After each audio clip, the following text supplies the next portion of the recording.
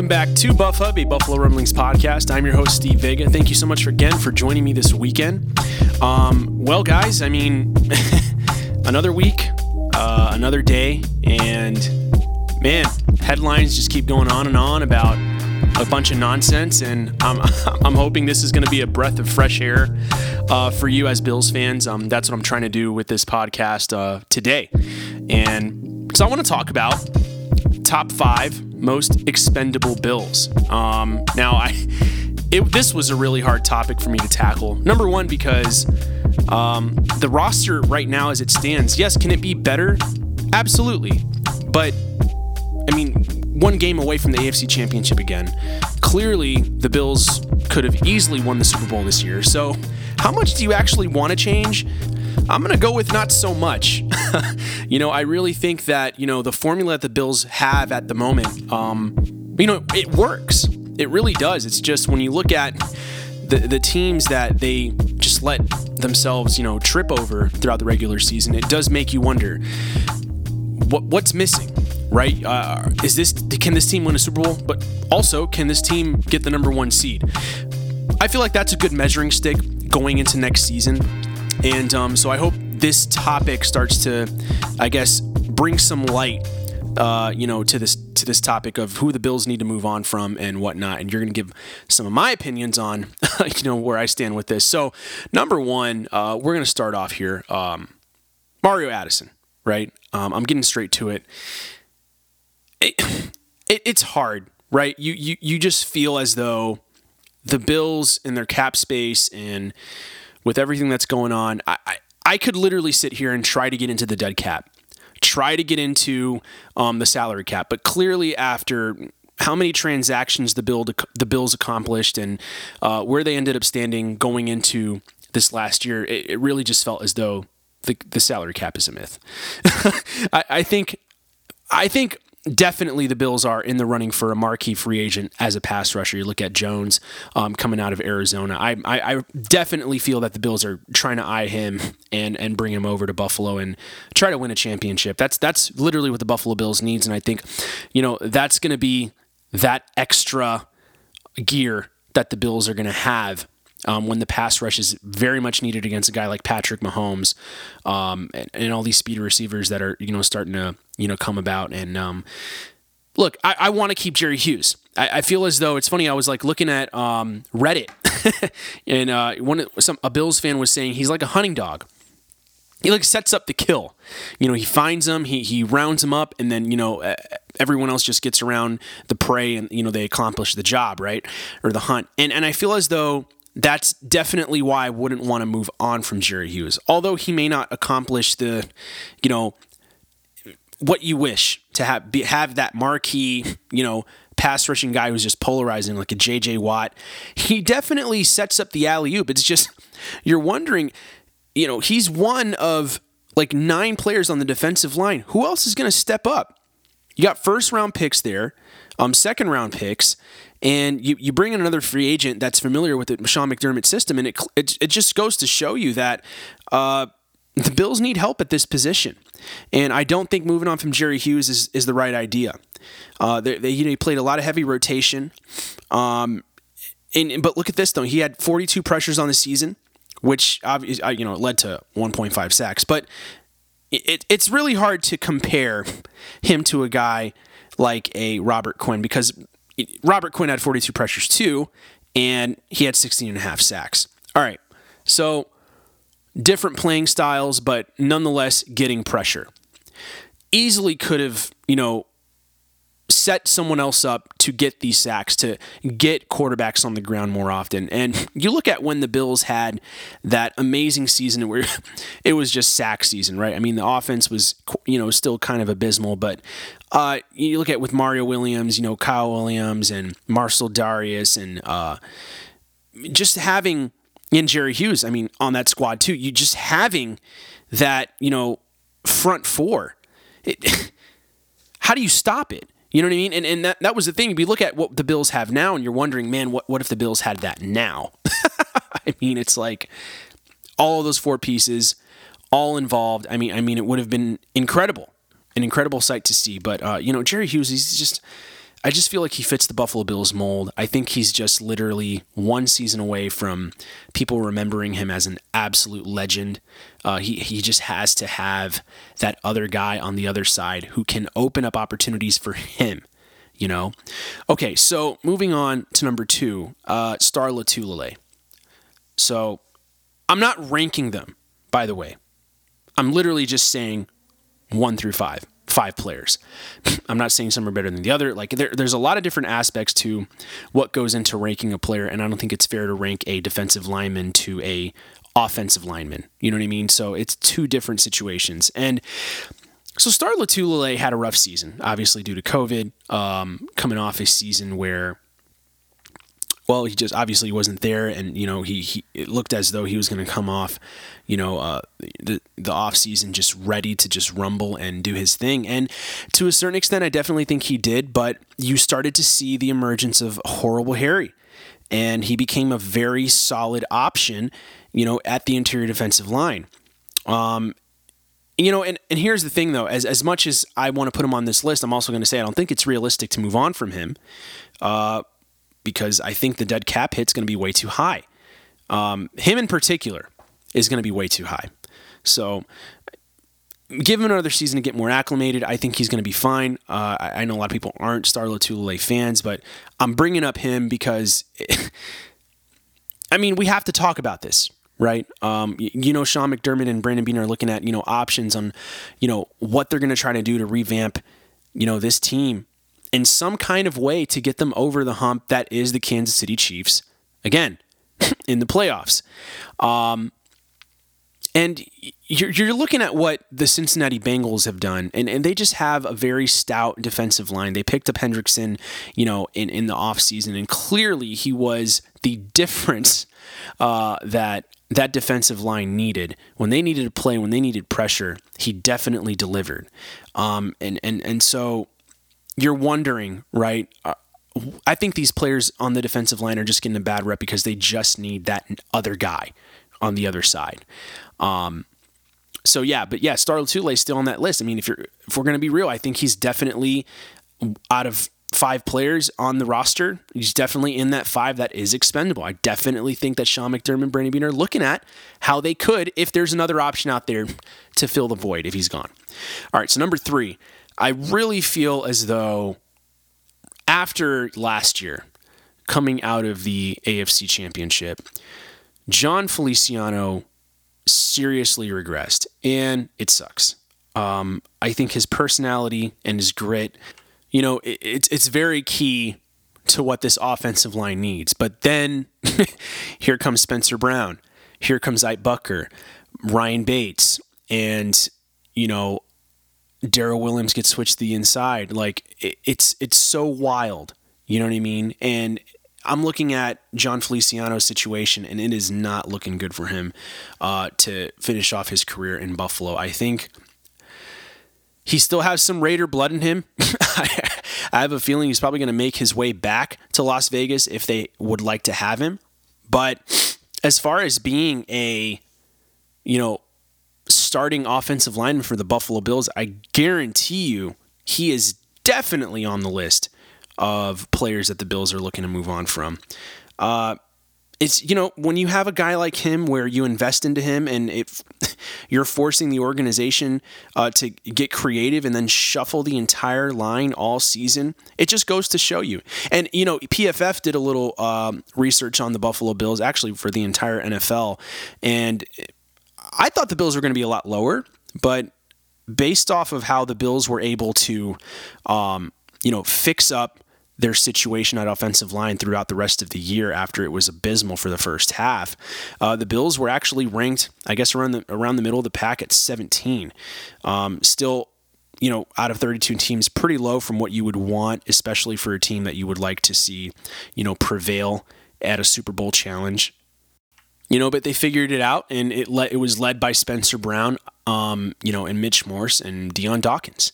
Dion Dawkins had a solid season. I think a lot of people had a bone to pick with him, obviously, but you can't ping that on him. I really think that he gets respect around the league. That's why he was in the Pro Bowl, and that's something that he deserves respect. He had a 77.5 rating per PFF, whereas Ike Bucker, who was left guard, had 59.8. Mitch Morse had 63.8, Darrell Williams had 67.5, and Spencer Brown actually had a 62.5. So you look at, the contribution that, happened throughout the entire season. You definitely have to give credit where it's due. Like, you can't, it's kind of like saying that Josh Allen is mediocre because of the game he had against Jacksonville. No. Clearly, no one was ready to jump off the Josh Allen bandwagon because they knew it was just a bad game where the offensive line was abysmal. It's the same thing with any other player on this team. You can't just judge him based off of a group effort that was abysmal, horrible, atrocious, and that happened a lot in certain situations with different players. Dion Dawkins in particular is one of those situations where I think he got very wrongfully criticized for how abysmal this offensive line was for a good part of the season. And, we're looking at the continuity going into next year. I think it's definitely going to be there. Are there going to be options, going into the draft? Absolutely. I think they definitely should look into interior defensive line. You look at Mitch Morse. I don't know how many years he has left. I am still baffled that he's staying in after all the concussions he's had to deal with throughout the last couple of years in his tenure with the Buffalo Bills. But here we are, still have him. So let's move on. Number 4. Okay, so I'm not biased about him. I actually feel bad that I have to put him on this list, AJ Epinesa, because of the situation at large. Like, the Bills go into last season in the draft and get 2 pass rushers in Gregory Rousseau and Boogie Basham. And it's almost like they're sending a message to AJ Epinesa, like, we need to get something out of you. But I feel like what happened was kind of unfair to him, where they get him in the second round and everyone's expecting him to, explode off the tape. He did not explode off his tape in his tenure, in college with Iowa. Like, he was not that guy. He's not that guy. You're not that guy. Like, he literally is a run-of-the-mill rotational player. And I think that's just the best you're going to get out of him. Maybe he proves everyone wrong going into next year. And there's tremendous upside none of us can really see. But I feel for the NFL, you just got to be a little bit quicker, a little more stronger, and I just don't know if the scheme with the Bills really provides that opportunity for him. I don't know which team would be able to take AJ Epinesa and basically turn it upside down to where he is a force to be reckoned with. I really don't know if he's going to have that opportunity in the NFL after this tenure with the Buffalo Bills. I really do think it's winding down for him. Next year is it. So I don't know what he's going to be planning for his offseason. Personally, I was rooting for him. I definitely liked his demeanor, his attitude and his approach. Being a rookie, with the Buffalo Bills and trying to learn how to get better, how to play smart. And you're just wondering, right? We have all this young talent.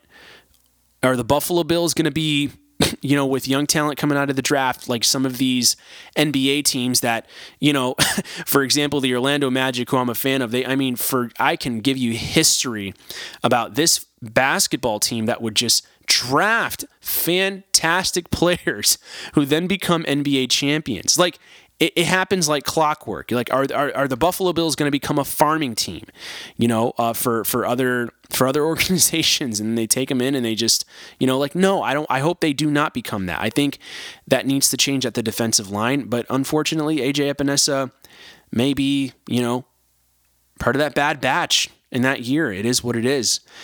So here we go, number 5. Okay, this was really hard. Right? I battled inside with a couple of players whom I just couldn't find enough evidence as to why they are expendable more than this player who is Matt Breida. My question to the Bills, are you going to use him or not? That was my question. That's my question now going into next season, if they keep him, or that was my question throughout this entire season that passed. Like, are you going to use him or not? The entire season. Are you going to utilize him? Are you going to, create plays for him? And it was always just limited, and it was just very frustrating. But he had a couple of good, plays, and I think he was wrongfully judged for, when he did have that fumble against New England. I think the criticism was a little harsh. I just feel as though he didn't get involved as much as many had hoped. I mean, I looked at him getting out of Miami, and number one, you look at his tape coming from the Niners, I'm like, man, Matt Breida, like, this is it. This is a guy who can get the Bills over the top. Was not the case. Again, they got it wrong, and, and I'm wondering, like, who else do you need? Because here we go, we got Cole Beasley. I was teeter-tottering about Cole Beasley because, what else more should I expect out of Cole Beasley, right? He's not the player that's going to break it for a 50-yard run. He's going to be the guy who's going to get you the yards in the slot and maybe here and there get some yak. But and then I wondered to myself, okay, besides Cole Beasley and Matt Breida, who else is there? Okay, in the biggest game of the season, right, against the Kansas City Chiefs, where was Emmanuel Sanders? I don't know. And isn't that so frustrating? Like, that was the reason we brought him in. We moved on from John Brown. In some ways, I think he was an upgrade, but, when the proof was in the pudding, like, Josh Allen had to run the show, and he utilized Gabe Davis for 4 touchdowns, whereas Emmanuel Sanders was nowhere to be found. I don't know if it was just the way the game plan had switched up because, Honey Badger was out, but in the regular season, I guess that's the reason I'm honestly standing here, is like, because in the regular season, when the Bills faced the Chiefs, Emmanuel Sanders showed up tremendously. I mean, that beautiful pass over the top by Josh Allen, and Josh Allen's able to answer. So I personally, if you're going to ask me, I'd rather get rid of Matt Breida over Cole Beasley and Emmanuel Sanders, and that's my 5th player. So, there are a lot of situations that the Bills are going to have to look at, and they're going to have to learn from what happened last year, how it went sideways and then how it got fixed. How did it get fixed? Because there definitely was a point in the season where I literally said to myself, okay, this isn't going to end at all how I expected, and it's going to be very difficult to dissect exactly what went wrong and why it went wrong. It's difficult for everyone, right? Like, how do you go from dominating the Kansas City Chiefs in the regular season and then going toe-to-toe, mano-a-mano with Patrick Mahomes and the Chiefs, and then allowing ridiculous plays to allow them to have life, and then lose the game with 13 seconds, being the catalyst for that. And then you look at the Cincinnati Bengals handle the Chiefs twice, come back from being down 21-3. Like, what the hell went wrong? And what are the Bills not doing right? And this is why I wanted to talk about this topic, because this is going to bother us for the entire offseason as Bills fans, right? Like, where do you pin it? Is it Sean McDermott? Like, because as far as I know, the McVay tree is running this damn show, man, and I'm freaking sick and tired of it. Like what is it going to take? Who is it going to take? Is it the coaching staff? Is it a player? Is it getting rid of players? Process of elimination has begun, my friends, and here we are, having to talk about who is expendable for the Buffalo Bills. I mean, it's just so crazy, right? But this is what you feel like you have to do when you're searching for answers and you can't find any.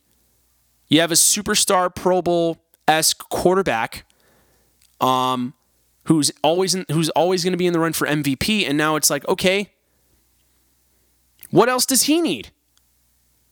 Is it Josh Allen? Like, it can't be Josh Allen. What else does the defense need? Do they need like a Cam Chancellor at safety to just bring a bruising hit and cause fumbles? I don't know. Or do we just need the pass rusher?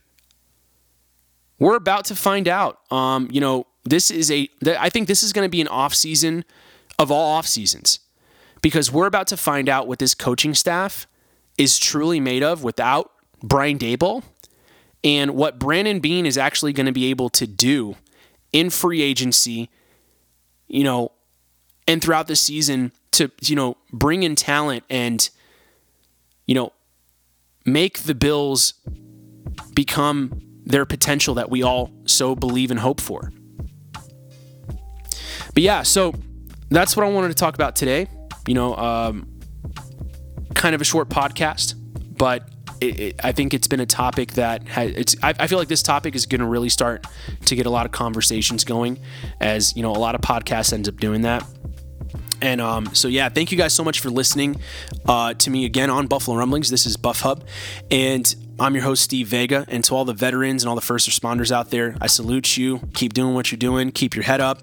Be strong out there. If you have anyone who's around you, a neighbor, first responder, in the military, give them a pat on the back, say thank you for your service. We're definitely going through some trying times right now in this country, and it's an honor to serve it. My wife and I do, so I always want to put that in the podcast, no matter what I'm talking about. But yeah, thank you guys so much again. Have a great rest of your weekend. Go Bills.